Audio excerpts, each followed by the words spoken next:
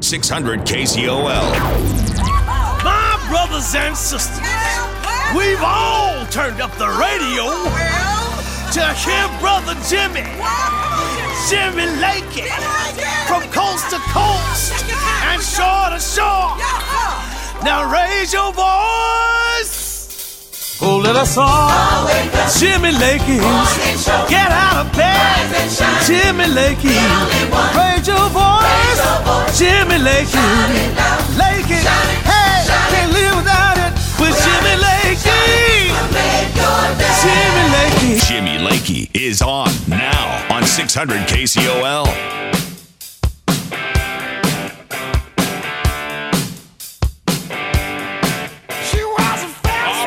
Welcome to the program, everybody. Nice to have you. The confirmation, the Senate committee hearing for the confirmation of Justice, soon-to-be Judge Barrett into Justice Barrett is underway, and I want to, Lindsey Graham, the chairman, is talking. Democrats suppose they're going to boycott that, but let's go live, if I can, jump into this Fox News feed, if I have it here. Senator Feinstein. Lindsey Graham. What happened to her by showing an act of human kindness tells you all you need to know about what awaits a senator who gets in the way of the agenda they have for our nation, beginning with the court. The day we start changing the number after every election to make it the way we would like politically, partisan-wise, is the end of the independence of the court. Lots at stake in this election, but today I want to celebrate. I want to celebrate the fact that Judge Amy Barrett will be reported out of this committee unanimously, that to all the young women out there like Amy Barrett, this is a big day for you. To the country as a whole, you're going to have an associate justice on the court that you should be proud of. This is a good day. If you don't believe me, just listen to what the ABA said. It's Lindsey Graham live right now. The American Bar Association is not high on Senator Lee's list. And many of you, I think they do give some Republican nominees a hard time, but I've continued to use them because I keep as many traditions in place as I can. But to folks who are watching this hearing, their job is to evaluate the nominee in three categories: professional competencies, character, judicial disposition. They spent hundreds of hours, talked to hundreds of people from all walks of life about this Judge Barrett. And here's what they found. The American Bar Association Standing Committee on the Federal Judiciary has completed the evaluation of the professional qualifications of Judge Amy Barrett. As you know, the Standing Committee confines its evaluation to the qualities of integrity, professional competence, and judicial temperament. All right, we can cut away from this. Lindsey, the American Bar Association basically gave her their highest rating and said she's the best that ever walked the face of the earth or something. So now here's what's going on. The reason I wanted to bring those into you, this is happening live, and the Democrats have decided not to show up at that hearing. They've decided to boycott it. Now, is there any reason why they need to boycott it? I mean, they could go there and vote no and still lose, but they've decided to boycott. Now, how does that play? Is that just inside baseball? Is that inside politics? Or is that a tantrum that people are paying attention to? This is always my question, is not how does it play on talk radio, but how does it play in Peoria? And does anybody understand that? I was digging around to see if there's ever been a time where the opposition or the minority party ever boycotted a vote. And the answer is no. Now, the benefit of this is that it will show on the record, because they can make a procedural change and say they have a full quorum. It will show that Amy Coney Barrett gets out of the committee with a unanimous vote. And so it really, you have to ask yourself, is it backfiring on the Democrats? But if you're one of those independent voters out there, what does it mean to you that Amy Coney Barrett is going to make it through the committee, but going to make it through the committee unanimously, and that the Democrats did not even show up there to vote? And that I find it peculiar, but that's going to happen here in just a moment, and then it will go to the full floor of the U.S. Senate. So we'll break into that if anything else develops, but the Democrats have decided not to show up. Now, there is a great piece I want to link up by Molly Hemingway, and it's from The Federalist, and The Federalist it says, here's the headline, Molly Hemingway, Amy Coney Barret will be confirmed because Kavanaugh battle taught GOP how to stop getting played by Democrat dirty tricks. And Hemingway, I'll read a couple of lines of this. Amy Coney Barrett has not yet been confirmed as an Associate Justice of the Supreme Court, but there's no question that her confirmation battle has gone much better than the one endured by Brett Kavanaugh and his supporters. The undervalued reason why is that Republicans and their voters wasted no time, not any wasting time. They didn't let anybody waste time on dirty tricks from their opponents in the Senate and in the media. This confirmation was supposed to be apocalyptic. That's what Molly Hemingway, predicted. One of the closing paragraphs in the book that I wrote, Justice on Trial, the book I wrote with Carrie Severino. Again, Molly was on the show, and so was Carrie about that book. She said, as ugly as Kavanaugh's confirmation battle became, he is unlikely to shift the court dramatically except on abortion and homosexuality, just as Kennedy usually voted with the conservatives. If Ginsburg was to retire while Trump was in the White House, the resulting appointment would probably be like a Thomas for Marshall trade compared with what might follow. The Kavanaugh confirmation might look like the good old days of civility. Now, here's Molly Hemingway's confession. She says, clearly her and Carrie Severino were wrong. There are many reasons for that, and it's worth looking into them. And so why is it? Remember, we expected apocalyptic. Now, here's what the Democrats have done. And tell me about this. Again, maybe nobody pays attention to this, but there's a confirmation hearing going to get a lady out that's obviously brilliant. Even the American Bar Association that you heard Lindsey Graham talk about, not necessarily the most conservative and friendly organization when it comes to conservatives or Republican nominees, but the ABA even says, yes, Amy Coney Barrett's the one. So Democrats don't show up for that vote, even to voice their dissent. Instead, I would say they had their staffers or somebody. All the photos, remember I joked about the photos at that confirmation hearing, and they would all bring these pictures and look and go, that's Sarah Beth, and Sarah Beth is going to die if Amy Coney Barrett's confirmed. They were doing that the entire time. Well, they had to get use out of the foam core that they printed the pictures on because they have those photos sitting on their chairs and they're not going to show up there. And I think how childish that is. If you're going to vote no, go vote no. Get on the record and vote no and state your case, but the Democrats stayed away, which is probably fine as well. But I look at it as childish. Does it play in Peoria that you don't have the courage or the duty in your mind to show up there and vote, and yet you'll stick a placard on your chair as some kind of a statement? Now, let me go back to the Molly Hemingway piece. Why is it that this thing did not get dirty?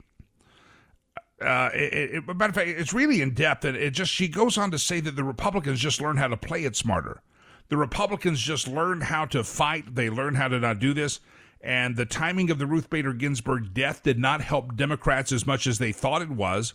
If you remember, the main Democrat theme of the Kavanaugh confirmation battle was delay, delay, delay. They worked very hard to delay the openings of the hearings by fighting to read millions of papers that passed through Kavanaugh's desk while he was a staff secretary for George W. Bush.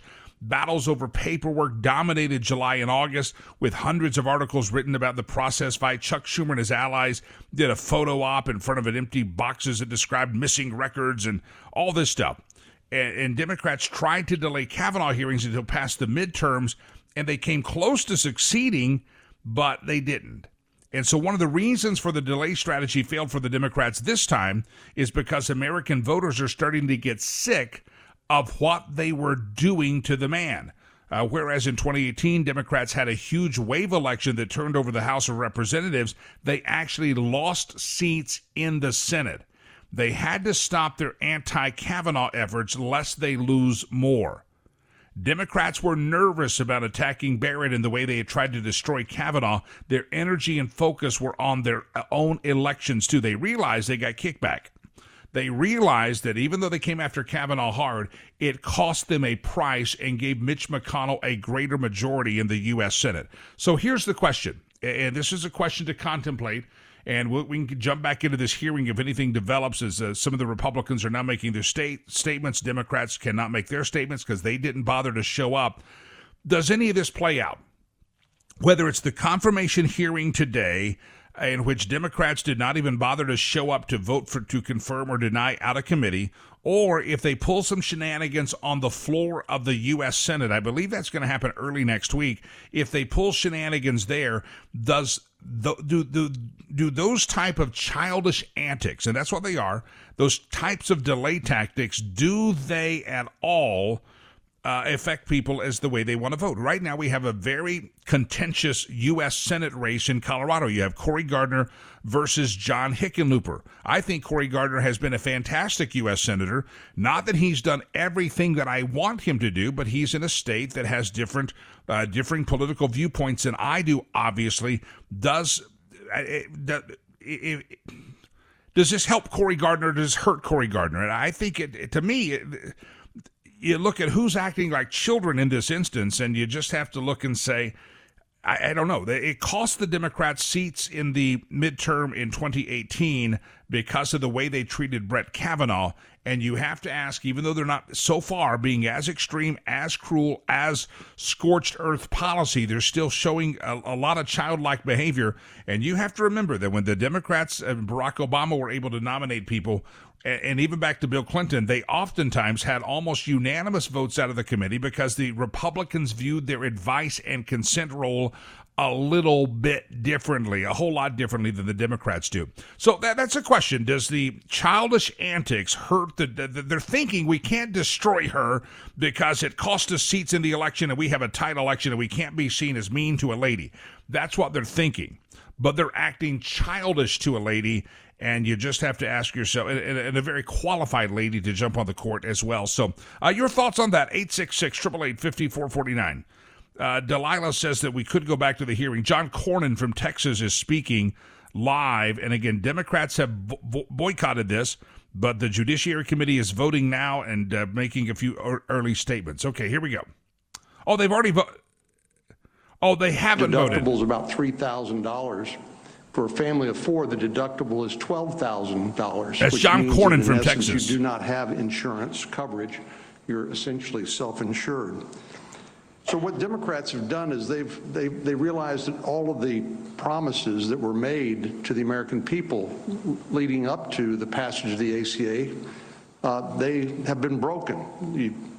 I remember President Obama saying if you liked your policy, you could keep your policy. If you liked your doctor, you can keep your doctor. None of that's true. They said that we would have essentially universal health insurance coverage. That's obviously not true. So ACA has failed. Our Democratic colleagues recognize that.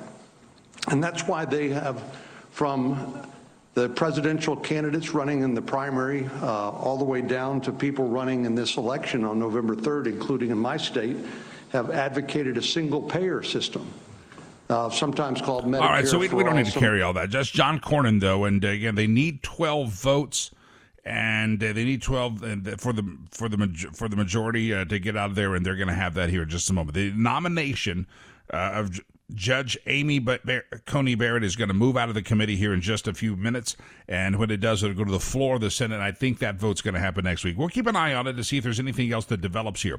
Let me do a feel. I try to balance this show out.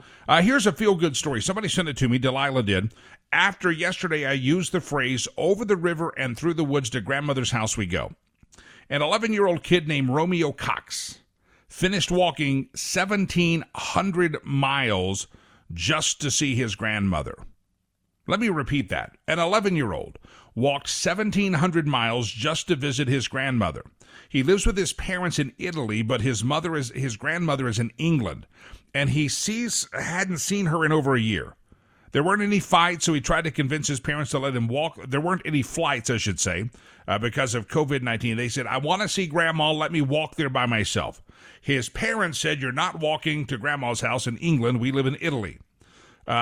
He says, I want to go see Grandma. I haven't seen her. We can't get there. His dad eventually agreed to walk with him. So in June, in June, they started walking. Evidently, in Italy, they don't have jobs. Evidently, they didn't have work to do, and evidently, he was not being homeschooled as well. I mean, I don't know how you do this. They started walking in June to go see Grandma. They spent 93 days hiking through Italy, Switzerland, and France. and they made it to Grandma's house near London late. Senator Schumer said... that's the wrong audio. They made it to Grandma's house late last month. So Romeo and his dad made it to Grandma's house, 93 days of hiking. And how long would you hike to go see your grandma in the middle of a COVID crisis? Here's some audio of, 11 years old. There's no flights. I got to go see Grandma. Grandma must make good cookies. And that's got to be a good cookie maker right there to walk 93 days. Do I have the audio now? I had to convince them by eating all my vegetables, doing good and lots of homework. Hit the road, Jack, and don't come back no more. I'm proud of him. As adults, we can often learn quite a lot from just the simplicity and directness of children. It'll be the biggest hug almost I've ever given someone. Good to see you again. Oh. Romeo, I'm really proud of you. That's fantastic what you've done. It really is. Yes, well thank done. you. I'm going to give you a special squeeze. A special squeeze. I'm sorry. I love the... Sorry. I'll give you a special squeeze. All right, ladies. Well, nice to have you here on the show. Romeo Cox walked 1,700 miles to see his grandmother. Now, I said she must make good cookies. The cynics in the chat room have said something else. They say Grandma must be loaded and he wants a piece of the action when she dies. That is awful for the chat room to assume that he is going to have a...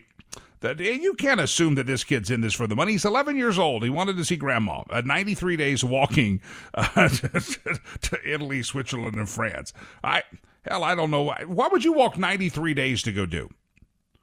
93 days. I've been almost a year since I've been away from my beloved Africa for my charity work over there. It's killing me every day. But I've never contemplated walking to, or maybe getting to like the coast and then rowing in a boat over there. Maybe Greta Thunberg could let me borrow her sailboat or something. I don't know. I've never, as much as I miss going to Africa, but flights have been down because of the COVID and I haven't been able to get there since last November. It's killing me. I should have already been probably 2 or 3 times by now at this time of the year, but I haven't been there. It's killing me. But I can't imagine 93 days to get there. Sailing the ocean blue like Christopher Columbus.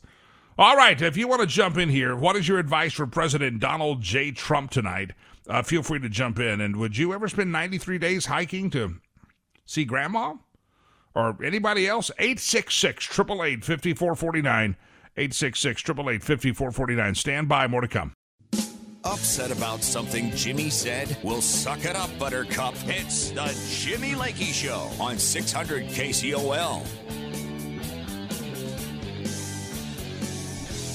Let me go my stack of show prep here. And a couple of stories I haven't commented on. We get so caught up in the election and the debate tonight. If you'd like to comment, what would you advise President Trump to behave like or do or bring up? Should he bring up Hunter Biden's laptop? Probably going to get slapped down by the leftist moderator that's out there. So it's going to be an interesting debate to watch. Will you be watching it? Do you think what needs to happen to either drive people to or from one candidate or the other? What will people, these rare undecideds, I think they're like unicorns spotted in the wild.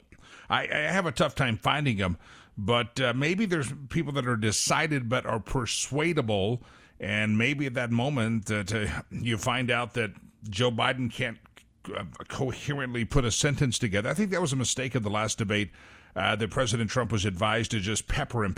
And I said the morning after, after about the first 10 minutes when you couldn't break him, you have to settle back into a cadence and then control the conversation. It's like a football team. You got to control the momentum. You've got to establish your run game. You've got to establish the game here and there. And the president never did that. It was just barrage. And I don't think that was helpful.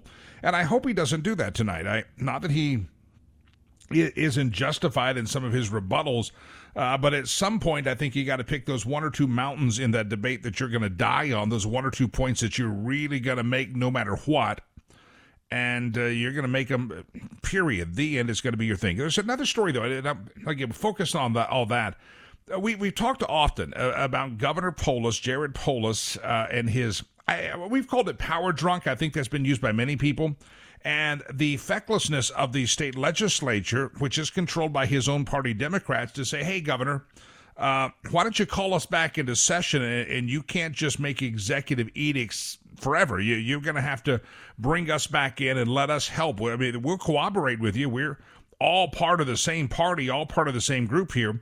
But instead, the Democrats like Joanne Ganal and so many others are just feckless and let Governor.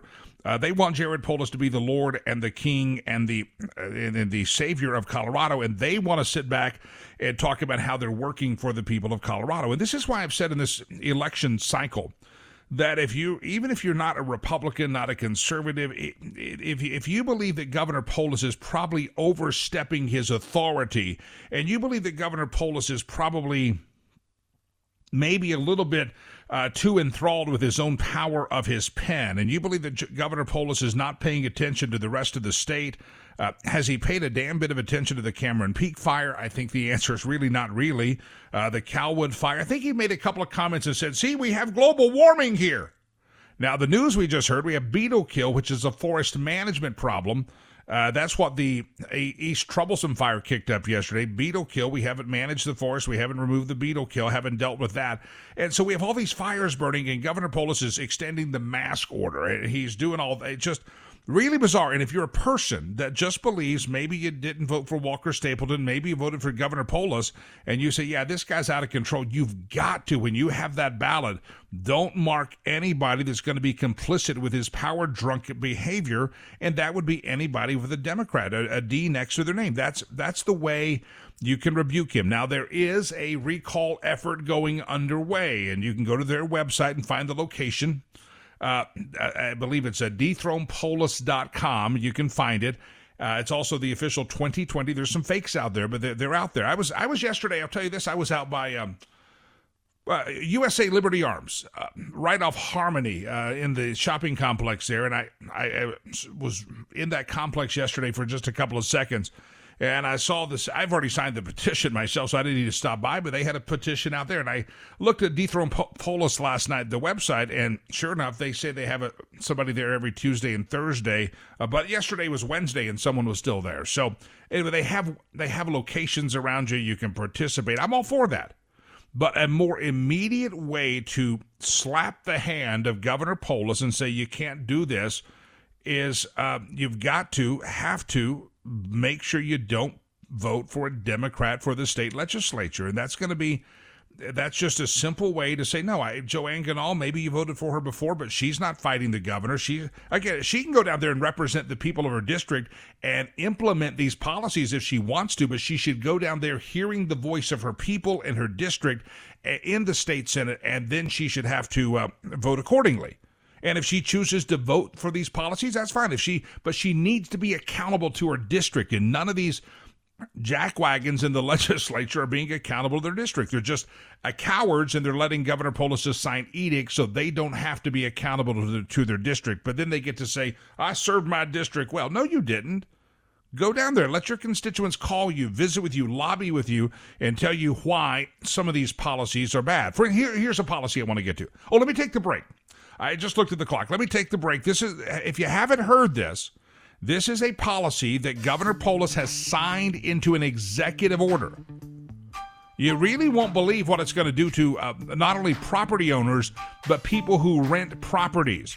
And if this is the right policy, Joanne Ganal should have to go down and vote in a special session and say, yes, Governor, but the governor should not be signing this by executive edict. Stand by. I'll tell you what it is. On the other side of this break, Governor Polis signs a new statewide executive order, and where's your state legislator? Why are they not saying we should vote on that? 866-888-5449, News Talk 600 KCOL. It's the Jimmy Lakey Show on 600 KCOL. I'm looking into it. This is the third message I've gotten about this, and I don't know if there's truth to it. And there's a speculation out there. There's speculation, all speculation, that one of the reasons the hospitalization numbers are up in Colorado. I've gotten message after message of this, but I can't get anybody to go on the air firsthand. They say I get in trouble if I tell you. But there's out-of-staters are coming in and filling up our hospitals. That's what I've gotten 3 messages on this thing and said, Lake, you've got to look into this. You've got to look into this. Well, I'm looking into it. I've talked to some people in the medical industry. They say, yeah, at our hospital, we have somebody from Nebraska. 2 people from Nebraska. So the people are coming in from out of state for that's where our hospitalization is going. But I'm looking into it. And so If you have information, send it to me, jimmylake@iheartmedia.com, if you could confirm or deny if you're in the medical profession. But anyway, I wanted to address that because I got another message just early this morning, that said the same thing. By the way, remember the kid that walked like 1,600 miles to go see Grandma talked about?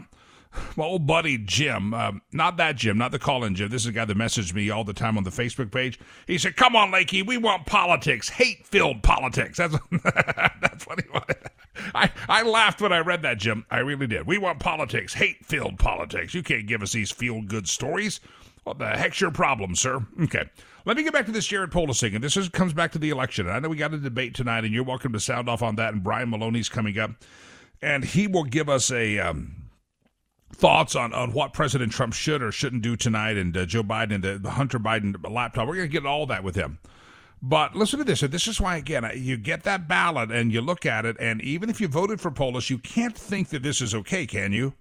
Headline, Colorado governor bans evictions for tenants who can prove financial hardship because of coronavirus.